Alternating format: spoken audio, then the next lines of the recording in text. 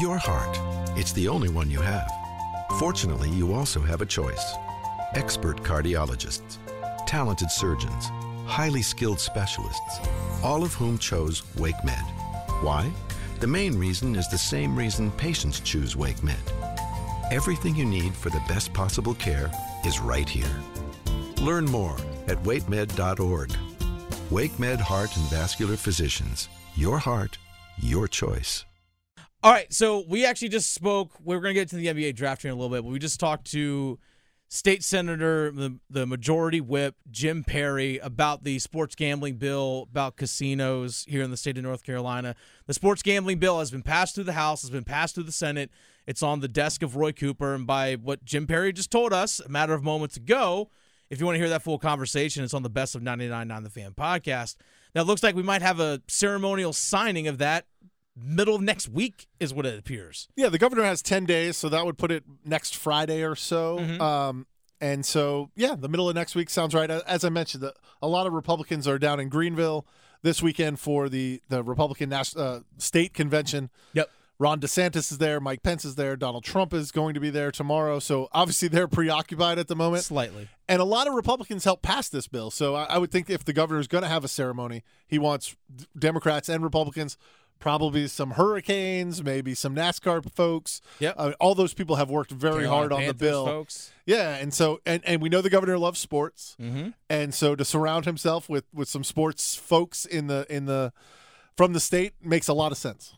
That it does. But something that you asked, Brian, was about conference realignment. So we got earlier in the show a conversation about what SEC Commissioner Greg Sankey said about conference realignment. All of a sudden, he's like, "Now, why is everyone always trying to poach off teams and schools? Because, we did that a few years ago. Why is everyone trying to copy us, basically?" This is what Jim Perry had to say, and where I include your question here, this when it comes to state schools here in North Carolina that may want to try and leave the ACC for somewhere else. We talked a little bit about conference realignment earlier today. Someday there may come a time where the ACC doesn't exist anymore, or schools are looking to get out of the ACC. Certainly, I know both of those schools have powerful alums. Do you think there's any chance that those schools would be allowed to leave the ACC and go their own separate ways, even if it meant one of them gets to the SEC and the other one doesn't? Oh man, you're giving me a trap question, but I will answer it. No, I do not. So if Carolina got invited to the SEC and NC State was going to be relegated to a diminished ACC, you don't think they'd be allowed to go? I do not. All right. It's just one idiot's opinion. No, one powerful idiot's opinion. Okay, so that's, again, State Senator Jim Perry answering that question. This is something that a lot of states, I think Virginia kind of has the same type thing, where if UVA goes into a conference, the University of Virginia Tech's also, you got to take both. And that's kind of like their package deal. These larger state universities have to go to a conference together. Yeah, I'm going to disagree slightly. I don't think they have to go to a conference together. Okay. But I think they both have to go to a good conference. Or at least go to a major conference. Yeah. So, okay. like, if Carolina and Virginia, say, go to the SEC, I don't think that can happen unless NC State and Virginia Tech get to go to the Big Ten, or vice versa. The Carolina and UVA go to the Big Ten. I think there has to be a comparable landing spot for the other school, for NC State. But if you said, hey, look, NC State got invited to the SEC and Carolina's going to have to play in an ACC where they're being paid $30 million less, $50 million less. I think the Board of Regents or the Board of Governors and state lawmakers would raise a stink about that. For sure. And you just heard it from Jim Perry. He said, no, I don't think they'd be allowed to. I think probably the more likely scenario, Carolina gets an invitation to the Big Ten or the SEC, NC State gets left out. That you're going to have a political fight. I used to think that you would look at the difference and say, whoa, like there's a $50 million difference. We're going to make Carolina play in a league with a $50 million difference when they have an opportunity to get out. But I think that the pull of keeping those two schools together, or at least on equal footing, is such that I think they might not let them go. And then the question becomes, does a league want to take both of them? Mm-hmm. And I'm not sure. I mean, I do think there's a scenario in which the Big Ten takes UNC and the SEC wanting to get into the state of North Carolina takes NC State, which is a much better cultural fit, I think, in a lot of ways for the SEC. I could see something like that happening, and I think that would be allowed. But I don't think they're going to let Carolina go to the SEC and NC State have to play in a league that maybe includes East Carolina or Appalachian State at some point as they try to backfill members.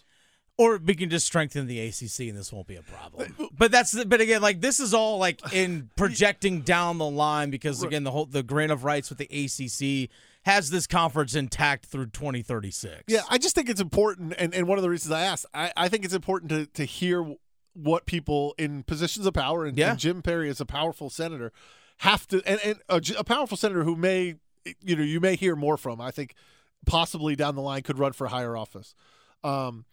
I want to hear what those people have to say because they are the ultimate decision makers in this stuff. We like to talk about ADs and even school presidents and coaches. What we get to hear from them a lot, what they think. In the end, they don't make the decisions on issues like this. Very true. This decision gets made by governors and elected officials that we rarely hear from them on topics like that. Thank you for listening to the Best of the Drive podcast. I'm Tim Donnelly here with Coach Pete D'Arruda, America's wealth coach and best-selling author. Coach, one of the big questions I always hear is, do I have enough money to retire? Well, maybe, maybe not. The most important thing is you have lifetime income you can never outlive. We'll design that plan for the next 10 people who call. No cost or obligation. Put yourself in control of retirement. Call 800-691-3215. You can also text Tim to 600-700. That's TIM to 600-700. You'll hear from Coach Pete and the Capital Financial Advisory Group. We are now less than 2 weeks away. We are 13 days away from the NBA draft. And there's a lot of local flavor in the NBA draft, which is something that we have every year, whether it's players coming from Duke, from Carolina, from State, from Wake Forest, or maybe people that were from this area or from the state of North Carolina that may not have played here but are still from here. I want to take a look back because I know guys like Derek Lively, Dariq Whitehead, depending on what recruiting service that you looked at, they were ranked the number one recruit in high school coming out of their class in 2022. Some people had Nick Smith, who went to Arkansas as the number one high school recruit. Looking at the draft for these guys, a lot of them projections on where these guys might get picked. In the latest ESPN mock draft that I saw a week ago, they have Nick Smith going 12th. They have Derek Lively going 14th. They have Dariq Whitehead going 26th. Again, depending on what recruiting service you looked at, these guys were the number one high school recruit, okay? So I decided to take a look back at the last 12 or so years of the number one high school recruit in the country where they were taken in the draft. Went all the way back to 2011. That's Anthony Davis. Went first overall to New Orleans. Number 2012, Nerlens Noel went 6th overall to New Orleans. 2013, Andrew Wiggins went 1st overall to the Cavs. Number 2014, Emmanuel Mudiay, number one high school player in the country, goes 7th to Denver. 2015, number one high school player, Ben Simmons, goes to the 76ers, 1st overall. Josh Jackson was the number one player in 2016, gets taken 4th overall. Marvin Bagley, played right here at Duke, was the number one in 2017, went 2nd overall. R.J. Barrett was the number one in his recruiting class in 2018, played here at Duke, went 3rd to the Knicks. Anthony Edwards, 2019, went 1st overall to the Timberwolves. Cade Cunningham in 2020, he was the first overall pick for the Pistons. He was the number one recruit in 2020. 2021, it was Chet Holmgren, who went 2nd overall last year to the Oklahoma City Thunder. And that gets us to the top guys of 2022. None of those guys I mentioned got picked any lower than 7th. But now we're looking at maybe lottery, late lottery pick. Even if you actually include G.G. Jackson, who was, again, supposed to go to Carolina, right, part of the class of 2023, reclassified to go to 2022 to play at South Carolina this past season, they're projecting him to be an early second-round pick. This guy was the projected number one guy in his recruiting class. I was like, what happened to the talent, Brian Murphy? Well, why all of a sudden is the number one guy in high school I see constantly getting picked 1st, 2nd, 3rd, 4th, 6th, 7th, and all of a sudden now we get guys who can't even get into the first round? Well, a couple potentially. Things. I think in some of those years, I think the fact that we're talking about three different guys, Nick Smith, Lively, and Whitehead, But still, tells you that there wasn't a consensus number one Yeah. in high school, whereas, Anthony Davis and some of the guys, Anthony Edwards, we're like legit were you ones. knew, no doubt about they were the best prospect. I mean, we've got a lot of foreign influence in this draft. Wembanyama is French, is going to go number one. Is going to go number one even if he blows out his knee tonight. Playing for his French team. There are some other players from his team I think that are projected to go in the first round. Yeah. We've seen what Overtime Elite is doing, and I wonder if some of those players don't get graded. No, they do. Like Scoot Henderson was Right. 13th in his But class. are they being graded the same way as if you're playing true high school ball? Are you getting graded differently than if you're playing in Overtime Elite and stuff like that? I don't know. I don't have a great answer for you. I think Whitehead got hurt early at Duke, and now is undergoing surgery again. Yeah, had a second one. And so that's obviously impacting his draft status. I don't know if he'd been healthy all year. Would he be a top 5 pick? The guy that I like is Lively. Another guy that got hurt when he was at Duke, so he didn't get to showcase his full game at Duke. And also at Duke, played next to Filipowski, wasn't asked to be a scorer. Was asked to be a rebounder and a shot blocker. Yeah, he's a rim guy. But I've seen these workouts where he's just sitting at the three-point line just draining three-pointers. Yeah. And so is he a guy whose game is going to translate better to the NBA than it did to college? And if you get him at 14 or 15 or 16, are you going to get a steal like a Giannis Antetokounmpo who went 13th overall and won 2 MVPs, or a Jokic who went 42nd overall, got picked during a Taco Bell commercial, Yeah. and is now 2-time MVP. They're debating whether he's one of the 15 greatest players of all time. I don't know if Lively's going to be that good, but I do wonder if he's a guy who might be better in the pros than he was in college, and some teams may kick themselves. Why didn't we take him earlier? I always find it fascinating every year in the NBA draft how we're looking at guys projected to be like 8th or 9th overall in some of these projections, and you're like the analysis is like, well, he might eventually in 4 years develop into like a rotational guy off the bench, might give you like 14 minutes. I'm like, wait a second. If you're going to go in the top 10 in my mind, you better eventually be a starter.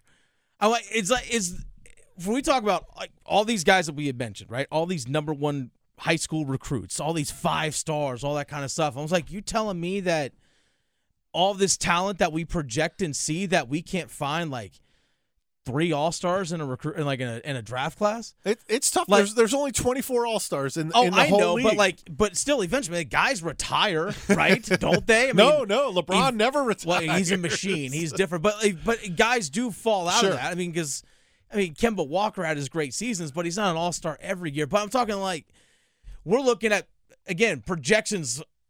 Why does like the 7th or 8th overall pick project to like, well, he might develop into a rotational player? Like, might develop into a rotational player? Like, who are the rest of these guys? Like, who are these scrubs? Like, why have a draft if you're only going to find maybe rotational players? Like, well, let's start at the top. Wembanyama, people think is a generational talent. Scoot Henderson, who, I don't know, maybe if you reclassified these guys, might be the number one prospect out of high school. Yeah. Certainly is expected to go either 2 or 3 and be a very good player. Brandon Miller, I'd be interested to know where he was, as a recruit, but he's certainly going to be picked in the top 3. And then you'll have guys throughout the first round that turn out to be better players than you thought they would be. I think it speaks to the talent in the NBA right now. I think the talent in the NBA is as good as it's ever been. There hasn't been expansion in the NBA in quite a long time. I don't think since maybe the Hornets the Hornets came back, and so the Bobcats, and so you're seeing a ton of international players come over. You're seeing lots and lots of great American players, and I think you're sort of bursting at the seams a little bit, where the league probably could add a couple teams. You've heard from Las Vegas; they may be getting a team very soon. Yeah, Seattle has always talked about getting another team. Yeah, I think if you added 2 more teams, you could disperse the talent a little bit, and maybe the guy that gets picked 8th would be a starter or would be the 6th man as opposed to being the 7th or 8th man. Well, yes, I see what you're saying on that, but I'm talking like their talent. They're saying like, well, he has the talent level to get in this. I'm like, it's one thing if you have the talent level to be a starter, but there's so much depth on your team that you are a rotational player. That's a little different because they're just depth. But I'm talking they're like, he might have the skill set to just be this. If that makes sense. Yeah, I get it. To be fair, they get it wrong a lot. Walker Kessler, who played at 1 year at Carolina before going to Auburn, was drafted in the mid-20s last year. Part of that huge Rudy Gobert trade is now looked at as like a cornerstone type piece in Utah. He's not going to be an all-star. He may be an all-star someday, but he's not going to be an all-NBA type guy, but is going to be their starting center probably for the next 10 years. And they got him at 24. So I think there, maybe this may be a down year in the draft, but I think there will always be guys who like, oh man, I thought that dude was going to be an eighth man, and look at him now. He's our starting shooting guard. I mean, Jimmy Butler was a late first-round pick who was like 12th dude, like off, like literally like the 12th man, and all of a sudden he's obviously blossoming in his career at some point. Speaking of, you mentioned Victor Wembanyama, he's going to go number 1 overall. It's amazing. This kind of like shocked me a little bit. He's still competing for his French team in the playoffs. Still competing, even though the draft is less than 2 weeks away. Now, I know he's probably pretty secure that if he were to get injured, he'd still be number 1 overall pick. But still, you see guys like in the combine for the NBA won't even do like draft measurables. But this dude's still playing competitive games. And if you're the Spurs, I think you'd love to see that. Yeah, absolutely. Here's a guy who just wants to play. I love to see that for sure. Speaking of the NBA, Game 4 finals tonight. We saw the Heat get a win in Game 2, but man, Denver in Game 3 just straight took it to them. Here's something I pointed out to Chris Lee yesterday about the Miami Heat. If things aren't going perfect for them, like everything has to be hitting, it's rough going. Whereas Denver can get away with Michael Porter Jr. getting 2 points. Yeah, and they can still win by 15. Their margin for error is much, much bigger. And that's something I think, I think I heard Gabe Vincent talk about that today. Like, we know our margin of error is much smaller than theirs. I was on last Friday, I said, impossible for Miami to win this series. Then they go out and win Game 2, and I felt like an idiot.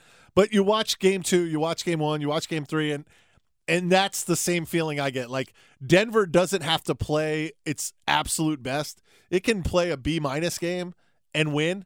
Miami has to play an A+ game and win. Mm-hmm. Like, that's the only way Miami can win is when they're playing at their peak.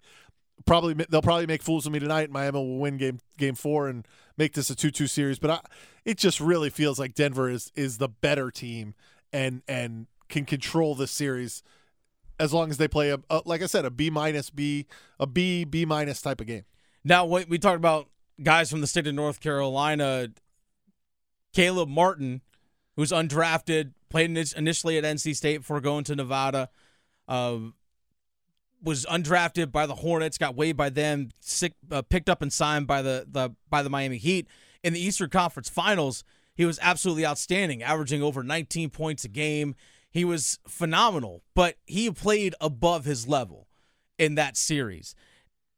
If you look at another North Carolinian, Bam Adebayo, who had 22 points and 17 rebounds, he and Jimmy Butler combined for 50 points. The rest of the team only had 44. Actually, Caleb Martin off the bench was the third leading scorer. He had 10.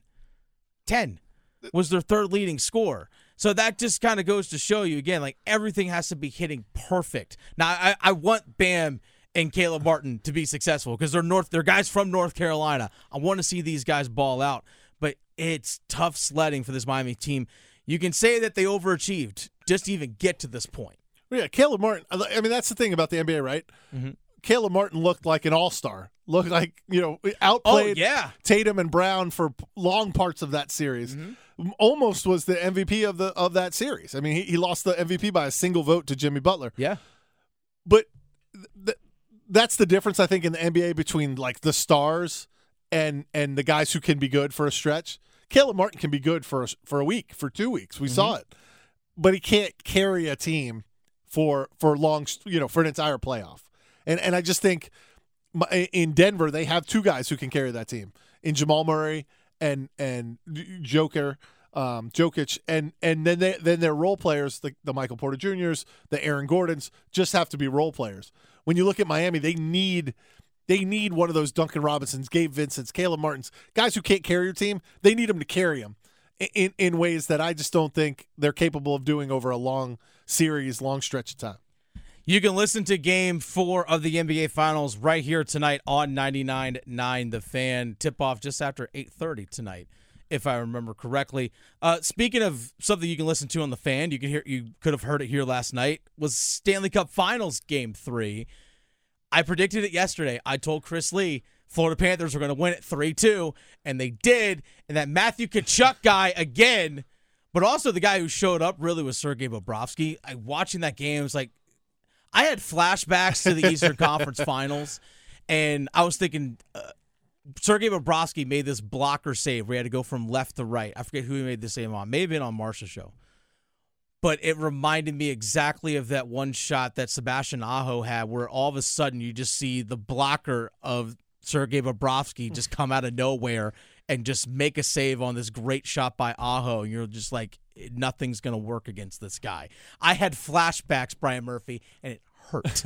It hurt me. Well, yeah, Tkachuk scoring with like 2.5 minutes to go in the third period they had pulled the goalie. They were in danger, the Panthers, of going down 3-0 in that series. Yeah. If the Golden Knights could have hung on for another 2.5 minutes, they're up 3-0. That series is over.